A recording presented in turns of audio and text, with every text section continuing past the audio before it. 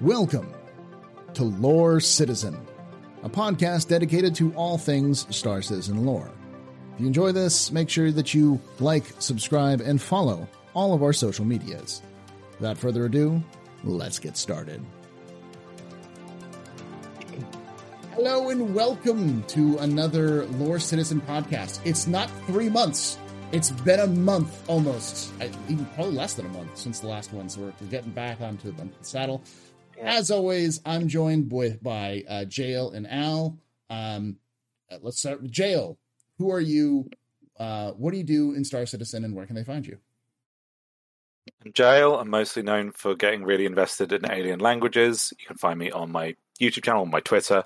I haven't been doing a lot lately. I've had a new job that's been taking me pretty busy, but I've been keeping on top of that horse in terms of like new stuff coming out. So yeah, there's been a lot of cool stuff. The Tavaran story has been really cool for people. I did a video on it, and people were just like, "Wow, that's really cool." It's like, yeah, it's nice that they're finally getting into some of that stuff. So, and Al, who are you? What do you do in Star Citizen, and where can they find you? Well, I have two personas. I'm Al Garrett, and I'm also old man Al Hurston, Paul's favorite employer. Have you been saying your healing affirmations from Maria Hurston? I will be grateful for the care given for me. I will focus on my positive energy rather than on the pain. I will put faith in those responsible for me. I will actively dedicate myself to feeling better today. I will repay this gift of life with hard work and renewed commitment. Maria Hurston's. I'm really glad you remember that, Paul. You remember that workers need to learn how to work well from their betters. Just remember that one. But I taught Maria all those things of how to care for things, and you'll know that I am very appreciative of the care I'm given by my barkeep. For those of you who don't really get the references, you need to go to Loreville for 317. It is completely different. It is fantastic in terms of getting the atmosphere. They've nailed it with just the addition of Maria and a little other things. So we're getting off track.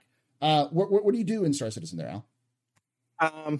Apart from fly many spaceships at different times, I am mainly, certainly in terms of streaming, one of the info runners where we'll do things like fix my fleet, although they're getting rarer these days. Everyone seems to say, "Oh, yeah, I've seen that. Yeah, I've done that. But yeah, talk Star Citizen. Love talking lore. Love delving into the lore and looking at the possibilities that are out there.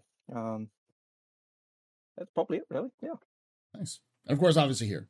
and here. Yeah. Before we get started, as always, you're watching this on YouTube. Like the video, subscribe if you want to see more Lore Citizen and other content like this. I do other lore content. Hopefully you've seen that as well. And of course, follow these two wonderful folks. And let's get to this to the topic at hand, because today's topic is story time. Stories from the Star Citizen universe. Not just any stories, but stories within stories. The fiction of the Star Citizen universe, which surprisingly has a lot. I think we were surprised by how many there were, weren't we? As we were going through, we knew there was a lot, but we went, "Oh, crap!" Yeah, we kept forgetting ones. Like there's little ones that kept like popping up. Like, oh yeah, that one. And for some context, for those who don't know, a lot of the early content from Star Citizen was basically just these stories. Before there was even the Hangar module, there was a lot of lore build up between like lore makers guides where they actually had the community pitch and fix some of the issues that they had in lore or new ideas in lore, and these stories and Wingman's Hangar and a bunch of other stuff like that. That was all we had. So there's a lot of stories out there. So I've heard the reason why I'm doing this episode is me personally.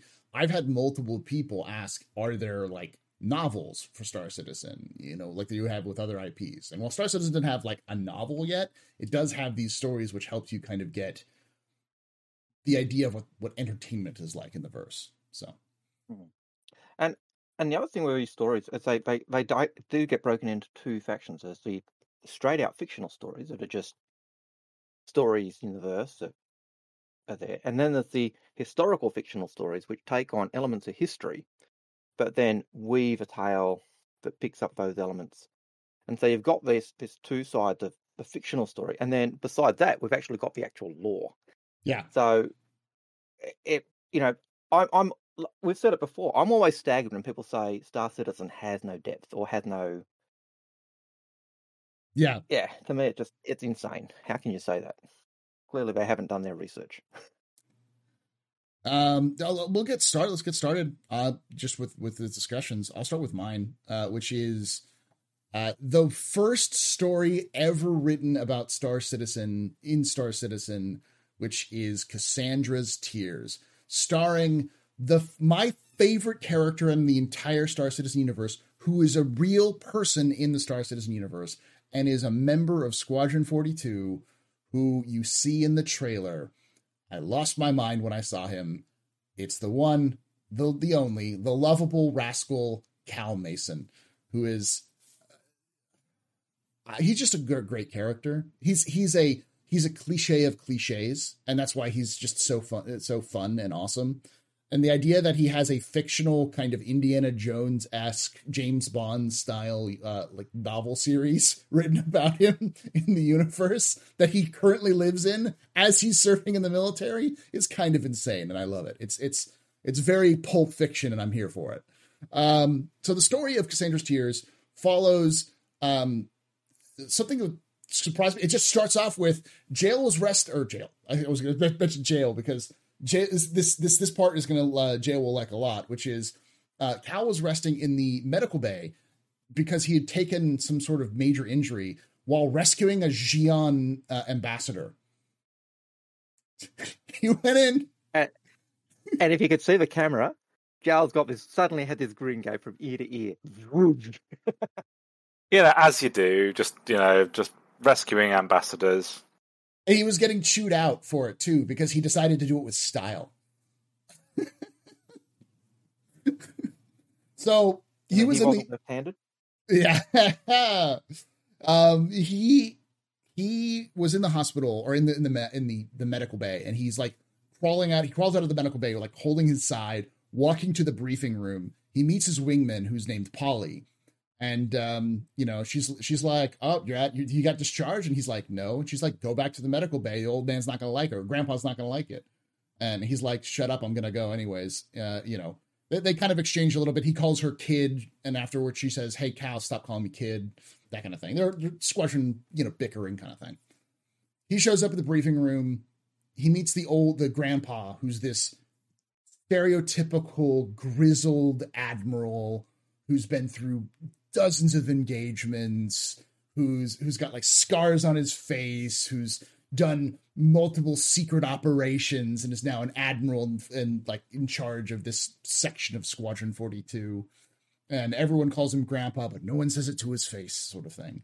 And it's important to remember that this is fiction in fiction. So this would be like a novel that kids would read at like, for entertainment, or like a TV series. I imagine this would be a great cartoon, for this universe. He gets chewed out. He ends up leaving because he's like, I put me back in the flight rotation. Put me back in the flight rotation. The admiral's like, you're literally holding your side. No, go back to the medical bay. And then alarms start blaring, and people start scrambling because the Vanduul showed up where they were, which was in Centauri. And this is the part when I realized the first time I read it, and when I reread it recently, why I love this so much. Because they're in the Centauri system, and the Vanduul are raiding Yar, which is one of my favorite systems in the verse at all, which is this desert, like southwest old mining town sort of concept where Tumbril Land Systems was founded. And here are these Vanduul coming in to raid this middle of nowhere kind of dusty ghost town. So you already know something is weird when you realize that. So they go down. There's some epic dogfighting between Cal, because Cal manages to sneak into one of the fighters. And to highlight how old this story is, his fighter is just called an Anvil. It's not called a Hornet. It's just called an Anvil. So there's I feel like he was maybe given like a post-it note of lore, and that was about it to work on for this. Let me see if I can find the names of them. There were 3 ships, which were Zippers, Anvils, and Cestuses.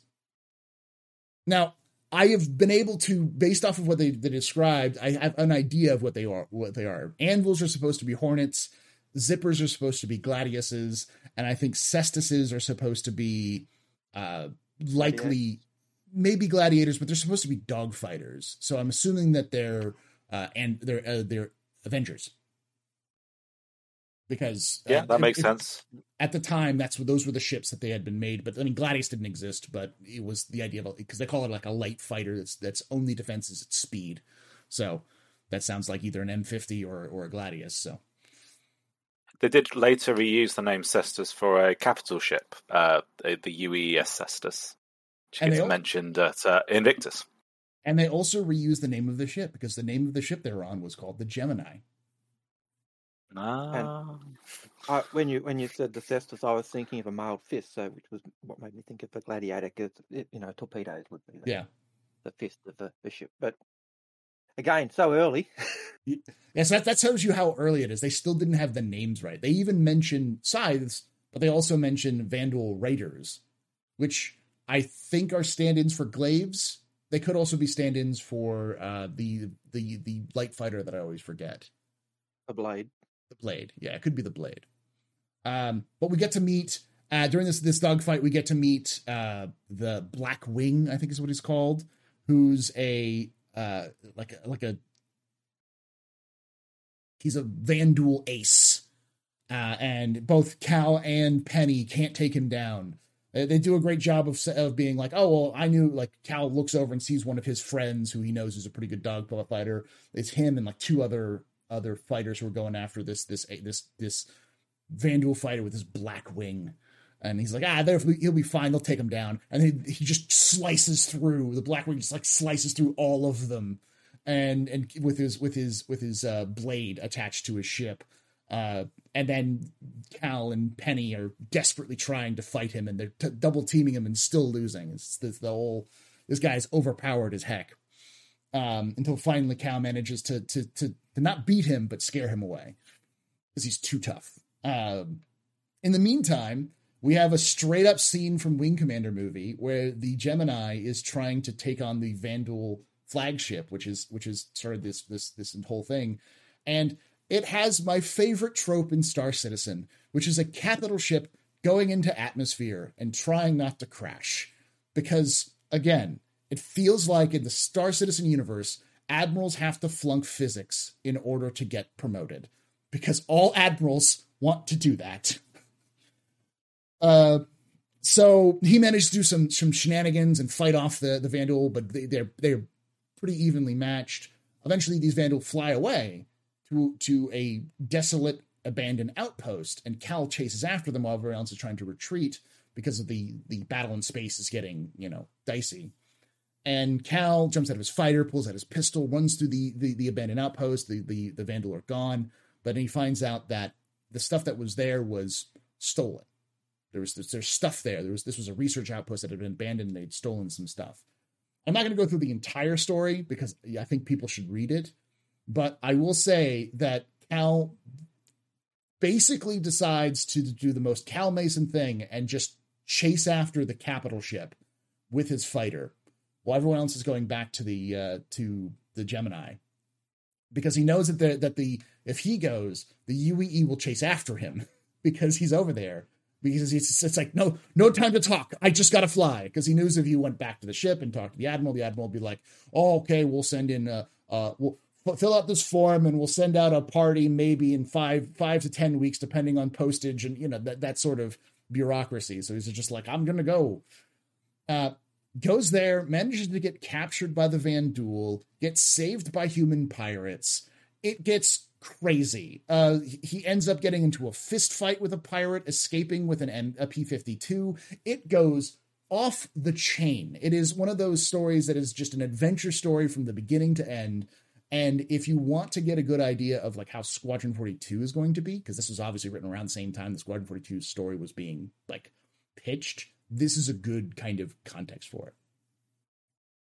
Well, yeah, I like the bit where you talked about the P-52 there, because I know you mentioned earlier that it has that my favorite ship, the Constellation, and the P-52 leaving the hangar bay, i.e., what we now call the cargo bay of the Connie. So it's a throwback to the original design of a Connie as well, which is also nice. Yeah, it was nice because you even mentioned like that that the boxes were stacked around the P-52. Cal mentioned that he used the P-52 as his own like trainer ship when he was younger. So he's like, I know this ship from beginning to end. And it even starts with like a nice little each installment has a little white box section which are supposed to be read like, in our last installment, a distress call went out as Vandal raiders hit the Centauri system. Cal Mason went against Admiral Chotel's orders and hopped in a fighter to help Penny and her wing while the Gemini braced itself for a clash with a Vandal ship. It's supposed to be that kind of, serial era big announcer.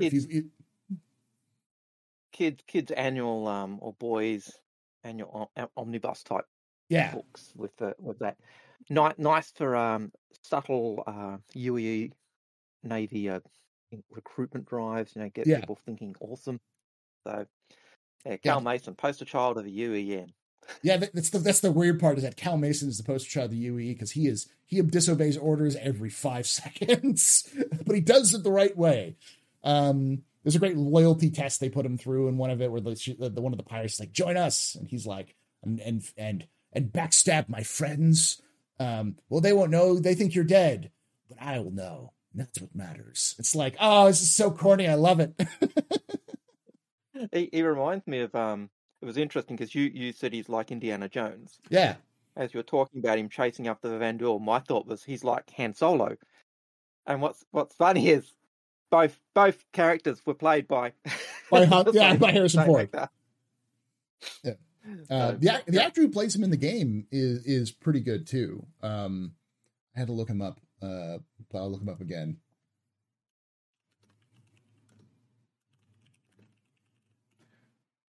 The actor who plays him is called Jack Houston,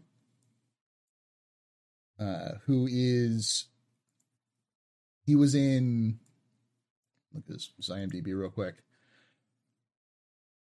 He was in House of Gucci. He was in the Fargo TV series, Antebellum, Manhunt, Earthquake Bird, The Irishman, Do Not Disturb. He's in one a lot of. He was in Ben-Hur. He was in Hail Caesar. He was in Pride and Prejudice with zombies. I'm trying to say he was one of those kind of guys. He's been in a lot of stuff. Yeah, it's a pretty decent CV he's got there. Yeah. So, and he plays the Cal Mason in Squadron 42, and you've actually seen his face if you've seen the trailer for Squadron 42. He's the one who says, "Tally's on me. Let's say hi." That's Cal. So, yes, that's it. I would suggest anyone who's interested in Squadron 42 read the Cal Mason story. If you that is encapsulates what Squadron 42 is going to feel like. So. I think you've sold it well. Yeah. That's how I love it. So I want to talk about it. Jail, you had your own story you wanted to tell us? Oh, yeah. So I'd like to talk about Void Rats, which is another very, very early story, but I think that has some of the little rough edges sanded off. I think to understand Void Rats, you've got to understand the context under which it was published and its writer. So this came out in the first volume of Jump Point, which is the monthly subscriber magazine, for people who don't know, and that started in 2013. It came out first in the 5th edition, so we're talking about, May 2013. And just to give you an idea of how old that is, the other articles in that issue were the Galactic Guide for Earth, the work in progress for the Aurora, and the portfolio piece for Robert Space Industries. So we're talking about the very early kind of here's the first edition of all of these ideas that we're going to be having in this magazine. Now, the author, though, bears thinking about, because it's a guy called Doug Niles.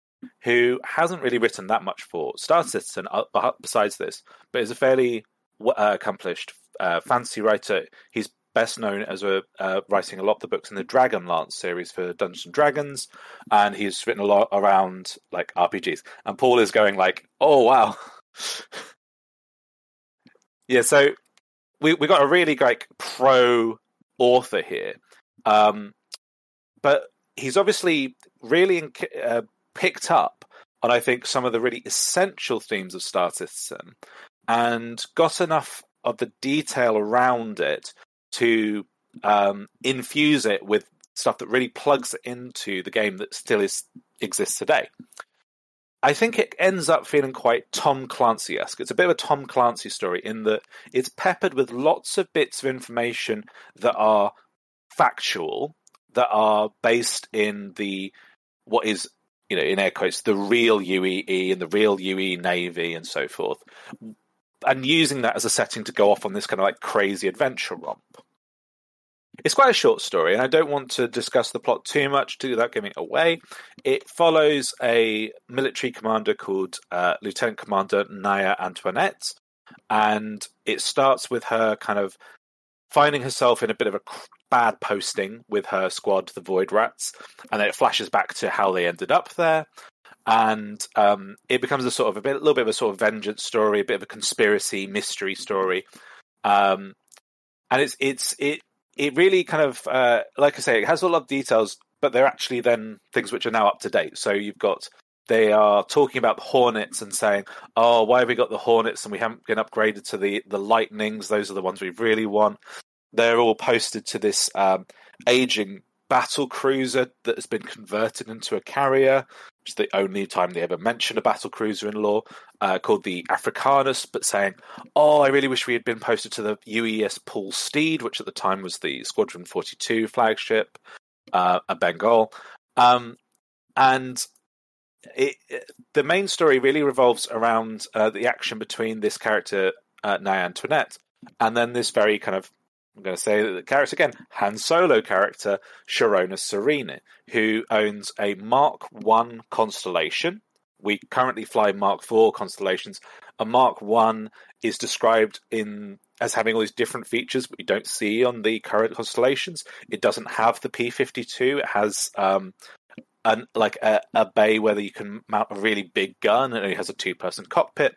So you get this idea of a world that has existed before the time of the game. I think that's a beautiful thing to this story. But I think the reason why I say, having this really great author has been able to encapsulate what it is around Star Citizen is that you have this military commander and you have this Han Solo figure, and together they, to me, represent Squadron 42 and Star Citizen, which were thought of as these two things. When we play Squadron 42, we're going to be stepping into the role of a Naya Antoinette-like character, whereas when you play Star Citizen, many people want to be the Sharona Serene type character. And in here, you get to see your two player characters playing together. And I just really think that that's what he was trying to accomplish by writing this story, to say, these are the two sides of this world. This is the kind of universe it is, where there's a big military and it's threatened by external forces like the Vandal. The technology it's a bit of a decrepit empire where not all the technology is really that great. And I think it just sells an idea after a few months of development, of a few months of trial by fire from some of the ideas of Star Citizen. You really start to see, I think, the nature of the game in this story and the nature of the setting. So that's why I think you should read The Void Rats. That sounds awesome. Actually, I haven't read The Void Rats. I'd heard about it. I think it's because it was a Jump Point thing. That's the other thing to important. Yes. To remind a lot of people is that a lot of these stories are published in Jump Point, and then some of them end up published onto the website. Yeah, I don't think this one's been published onto the website. It's only available in the volume 1 of Jump Point, issues 5, 6, 7, and then 11, 12, 13. So I really wish they would republish it, because I don't think there's anything in it which really conflicts, other than because it has so much detail which is factual. some of the more fantastical elements towards the end, people might mistakenly think that they are like real, but I think it clearly is a fictional story. I remember reading the story way back when, and I can remember the reference to the cannon at the back of the Connie, which was also pitching into the fan, the backers' desires, because this was at a time when the Connie was, people were saying, to get the P-52 out, you've got to depressurize the whole ship, or the P-52 is not going to fit, and all of these types of things. So people were clamoring for this redesign of a Connie, because the bathroom was right in the tail section, the beds were at the back, all the crew were at the front. So if a ship needed to evacuate, you'd never get to the escape pods because they were just so far away. So there was this massive drive to get the ship redesigned. In some ways, I look back now and I think it was an error, because we lost that iconic hangar bay for the Connie, and that made you have to make choices. Do I take a Rover? Do I take a P-52, or do I take my cargo? So, but in that story, I remember as the cannon in the back had been jury rigged. It wasn't even part of the original type of thing you'd have got with a Connie Mark 1. It was kind of, the pilot had kind of, yeah, we can put it in, yeah, we're going to make it fit, and they did. It was kind of, it's not even a standard Connie. It's one that's been modified and jury rigged, and it was kind of picking up those types of things way back then that was thought you'd be able to do with your ships. Yeah, it's very much like I say, I think the comparisons to sort of Han Solo and the Millennium Falcon, it's got some tricks up its sleeve that your standard one shouldn't have, and hidden missile racks and so forth, which is obviously a little bit kind of beyond what we'll ever really be able to do with customization, but it certainly is selling that idea of the set out into the stars in your ship, which is your home and your tool and your business and everything. So, interestingly enough, I looked up the writer, and you mentioned that it feels very Tom Clancy-esque. He actually wrote for the board games for Tom Clancy's novels, Hunt for Red October and Red Storm Rising. So, and his he also did alternate history novels for World War II. And also his daughter was in the he also wrote a board game for the Iraq War. Yeah. He's also written nonfiction about war. He wrote about Vietnam, and he himself served in Iraq. So he does have this background, although he's mostly known for fantasy novels. Mm-hmm. So yeah, so that's probably where I like that he grounds it. Like, let's take the realistic aspects of this and ground the story before we send you off into a fantasy world, or not more fantastical elements. So yeah, I mean, I think that's exactly why people like Tom Clancy books, right? Because they're not just completely made up. They involve real places. You know, you want to you're going to write about the U.S. Navy. You set a story in Norfolk. You don't set it in or on a real ship. You don't just make up a ship. It doesn't work as well, and that's exactly what he's doing. And I think the best sort of Star Citizen stories, or just sort of meta stories in general, use those details properly. And I think this one does use it very properly. Awesome. Yeah. Al, what is your story that you're bringing for us?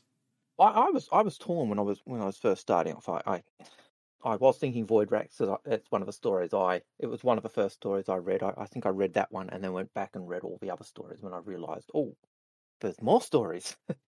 And that's the other thing, like as Giles said, you can go into the Spectrum and look up a serialized fiction, and there's dozens of stories in there.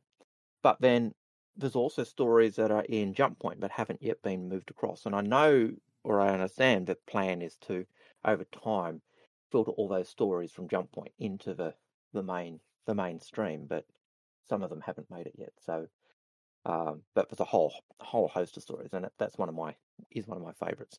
But I was torn between that one. I was torn between Orbital Supermax and which looks at the prison system and the different levels of banditry. One of the things I liked about that was the first inclusion of learning about the conquered race, the Tavaran, because there's an enclave of prisoners on that station, and they fight with honor and all that Rajura type stuff coming through. There was the Instrument of Surrender, which again picked up elements of Virajora and the end of the Second Tavaran War. You can look at our Tavaran War series to see my takes on those two stories. There was also Whisper in the Dark, which was kind of this going to the Hades system and checking out the Hadashians and their settlements, and so getting a bit of that story, but also this sense that it's haunted and things that are happening that could be real but could not, and they kind of drift into real fiction and historical fiction. But what I've ended up settling on was the Lost Generation. Lost Generation, it's a Tonya Auriel tale. Our key character is Tonya Auriel. She's an archaeologist. This is a very old story as well. It's The Lost Generation, issue 10. So it's picking up that idea of serialized magazine. The magazine being The Lost Generation, looking at what happened or what could have happened. It was published on the 21st of March in 2013, so again, very early. And so it's right at the beginning of the story, in that story, getting close to that beginning. And our story starts with the airlock inside Nagaya's ship. And it opens, and Tonya is pulled inside. But before she does, she looks back at her ship, the Beacon 2, drifting in two separate parts. And you think, something's going on here. At this point, we don't know who Tonya is. We just know her ship has been destroyed and she's gone to an airlock of this ship. She's picked up by these pirates or these henchmen who take her off to see a fairly powerful character who is searching for the Holy Grail, just like she is. The Holy Grail in the UEE is the Artemis. What happened to the Artemis? The Artemis was that first attempt by the UEE to settle distant star systems. It was the ship that had the AI program that went missing. Paul. Yeah, I actually just did a video about the Artemis and why it's one of those stories like people need to know. Like, this is the story of the Artemis. It's not really the story of the Artemis, which is what it actually tripped me up. Yeah. This is the other thing that got us all talking to us about this in the first place. Was I was like, oh yeah, the story of like the Lost Generation. That's lore, right? And both Jael and Al were like, no, that's fiction. It's fiction inside the fiction. I'm like, oh, right. I didn't realize that. Yeah. So yeah, this is to say, if those of you who have been watching my stories or my videos about AI or discussion about AI and especially the Artemis and Janus, this is the story you want to read. So go ahead. Sorry. And this is a great story for that in the way that it works out.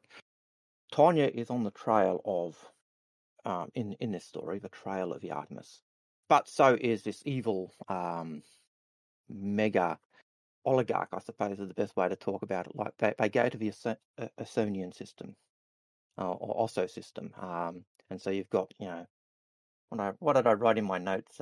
This story has it all. Fighting, fencing, bandits, backstabbing, giants, Ausonians, wild chasers, discoveries, true love. Well, maybe not true love, but those who know, I'm chucking references to Princess Bride there, but this story has it all. And Tonya escapes the guy. She goes. Turov Sensen is the oligarch, and he's managed to pull in masses of resources into the Osso system, and he's got drills boring into the planets and everything else. He is also trying to find the Artemis, and they're gonna kill off Tonya. She's got in the way too many times, and Sensen decides he wants to kill her. But she says, "Wait, I've got something. How did I find this system?" And Sensen, yeah, whatever. And she says, "I've got Janus." Now, for those who don't know, Janus was the name of the AI from the Artemis. And in the story, she has managed to get a copy of Janus. And that makes this quite unique. And what she's done is she's found an early copy of Janus.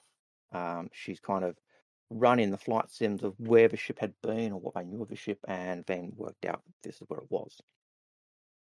So you've got this idea. And he says, "Oh, where is Janus?" And she says, "It was on my ship." And that ship that was broken in two at the beginning and drifting in space. They go down on a planet, and as there's this chase scene, they're going through these tunnels, the mining lasers boring down and melting ice and causing earthquakes and all the rest of it. She runs through. She's captured by Sensen. And as she looks up, Sensen notices her face in awe, and through the ice, there's a frozen human body. And it's a crew member from the Artemis. But the problem is the mining lasers are melting everything. There's an earthquake. Sensen disappears into the void. He's gone. Yay! And Tonya manages to escape and get away. It's interesting, though, because at the end, she goes back to the beacon too. And she takes out, gets out the Janus. And Janus says, "Hello, Tonya. Welcome back. Thank you. Do you have a course in mind?" "Sure do," Tonya plodded in the nav drive. "Understood," Janus says. The system started to activate and paused. "Would you like to fly?" Tonya thought for a moment. "Nah, you go ahead." And that's where the story ends. So we end up with Tonya back with her Janus simulation. So there you go. Which is one of the reasons I like this story. It kind of picks up that the mystery of what happened to the Artemis. Because it seems to disappear. Is it the Io going wacko, or the fact that it kind of encountered a jump point, which is why it disappeared? We don't really know. It's just one of those great mysteries. We just know it disappeared. But there's a whole generation of people who are missing, and hence there are 10 issues of this mythical magazine, The Lost Generation. And we have an extract from issue 10, which just adds to that depth of lore. I remember historical fiction. I remember the beginning of it because they find a piece of the Artemis on Stanton, of all places. They find it in Stanton, and the way they mention it, it's like the air is horrible quality and all these sorts of things. It's like it's on Hurston.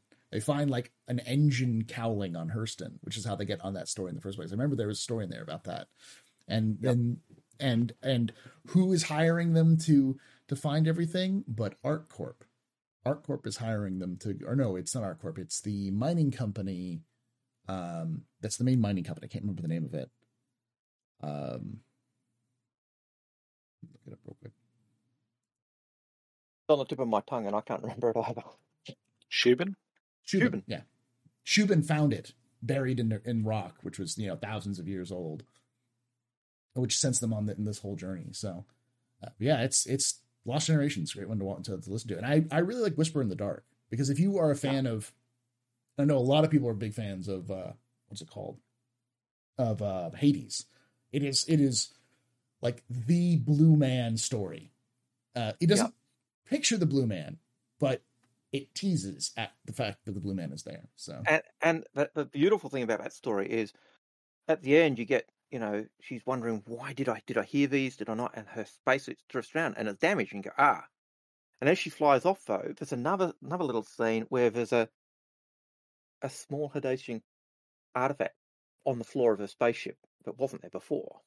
Mm-hmm. So it's all this: is it haunted? Is it not? Is it real? Is it not real? But that's a great fictional story as well. I love that one. I love the character of Tonya because she is quite literally Indiana Jones. Like she is the Star Citizen Indiana Jones. She's a historian though, is her profession. So I feel her. Yeah. Feel her in my soul. I think that's why I get attracted to her as well. Because am I right in saying that she is a person who exists in the universe, and then this is a fictional story around her? I do think that to some extent, not casting any aspersions here, they have sort of retconned some of these to be fictional, and they intended them to be truthful. I do actually quite respect that decision in the sense of saying they've been able to put these stories out and go, we don't expect to be held to every single little fact in these, but these are kind of like the vibe. Yeah. What gets me with The Lost Generation and the timing of it is it's really around that time, I think, where CIG did the survey of the backers back then, saying, "What do you want to do in the verse?" And they were expecting everyone to say piracy and dogfighting and everything else. And I think it was like 70% of the respondents said exploration. And so this was kind of this is the type of thing you can explore. It was kind of giving you that the first glance of the types of things that exploration would be, and it's just one of the mysteries from the lore. We don't know what happened to the Artemis. It's always been it was a bit like the Nesso Triangle would have been, but that's been solved. It was a jump point. I always thought that the Artemis kind of encountered a jump point and got sucked in, and that's why why Janus kind of went wacko. But I don't think we'll ever really know until we find the Artemis. Yeah, it's definitely one of those seeds of something that they can work on, and we've already seen through the demo from last year that Hadesian artifacts are going to be pretty. You know, that seems to be like a pretty solid MacGuffin for any kind of quest. Yeah. I think that's it. I would suggest we just mentioned 3. There are at least, Al mentioned like 3 other ones, and there are more ones that we haven't talked to. And the where you find them, which is important, is you go to the comlink. If you go to the comlink section, you look at series. If you click the series, you'll see a bunch of things like A Gift for Baba, which is another one. If you want to know why the moons of Crusader got the names they did, it's based off of a in-fiction story called The Gift for Baba, which they then started to write, which is also where we got the first reference of the Unification Wars, which is, early UNE history. It also has Sid and Cyrus, Drifters, Lost Squad, Instrument of Surrender, Second Run, One Last Job, the Brothers in Arms, Phantom Bounty, Knowledge of Good and Evil, Hostile Negotiations, Collision Course, One Good Deed, Tales of Kid Crimson. Yeah, the Tales of Kid Crimson. I'm just scrolling down, but you'll see them in the series as their own names, and that's how you can tell the difference between a in-fiction story, a fiction that's story which is fiction in the universe, and the lore posts, because lore posts usually have names under. They actually have a section for lore posts as well, specifically. So you go through that and read those. I just mentioned a bunch of them, and a lot of them have multiple editions. Some of them go up to 10, 12, 15 editions. So if you're looking for stories, if you're looking for some Star Citizen stories, like you want to know a little bit more about the universe, then these are fantastic kind of primers to get you to understand how the universe is supposed to exist in the heads of the writers. So yeah, there's also ones like Dateline. So there's a kind of stories looking at the reporters and their world, and there's Old Jagger, the stories of Old Jagger, and they're kind of not fiction. They're actually looking at what those characters are doing. So it's kind of their take on the world. So there is a lot of depth to the stories of Star Citizen. And maybe we should do one of our favourite non-fiction series, because we looked at our favourite fictions, but there are actually different threads of non-fictional in-character stuff that we could look at in a future episode. Yeah, I mean, I will never stop, and I'll never not like talking about Booty Call, because Booty Call is my favorite. It has a funny name, but it's literally one of the only perspectives we get outside of the UEE, because it's a literal pirate radio station broadcast by a pirate. So like that he's literally so. I, on the other hand, I've always liked the Galactic Report, which is the complete reverse. It's the news report, the nightly news channel from the UEE. So yeah, they also have like Showdown and Yeah. I was going to go for Congress now. So yeah, we've already picked our topics for next time. We'll talk about it next time, so you can learn a little bit more. And some of them, they're all about different topics. And the other thing important about that before we go, and of course this will be brought up again next time, is that those stories are often the writers just sort of playing around with ideas based off of what they've already had, or based off of things they've started to write for the game. Because so these are those things, as we'll find out next time, are important little windows into the future of the Star Citizen universe. So. Until then, thank you for listening and watching. If you enjoyed this, do all of the things. So subscribe, follow us on Spotify or any other the podcast stuff. Make sure that you're following Jael and Al on their social medias, which will be linked down below. And as always, remember, Ex Historia ad Astra.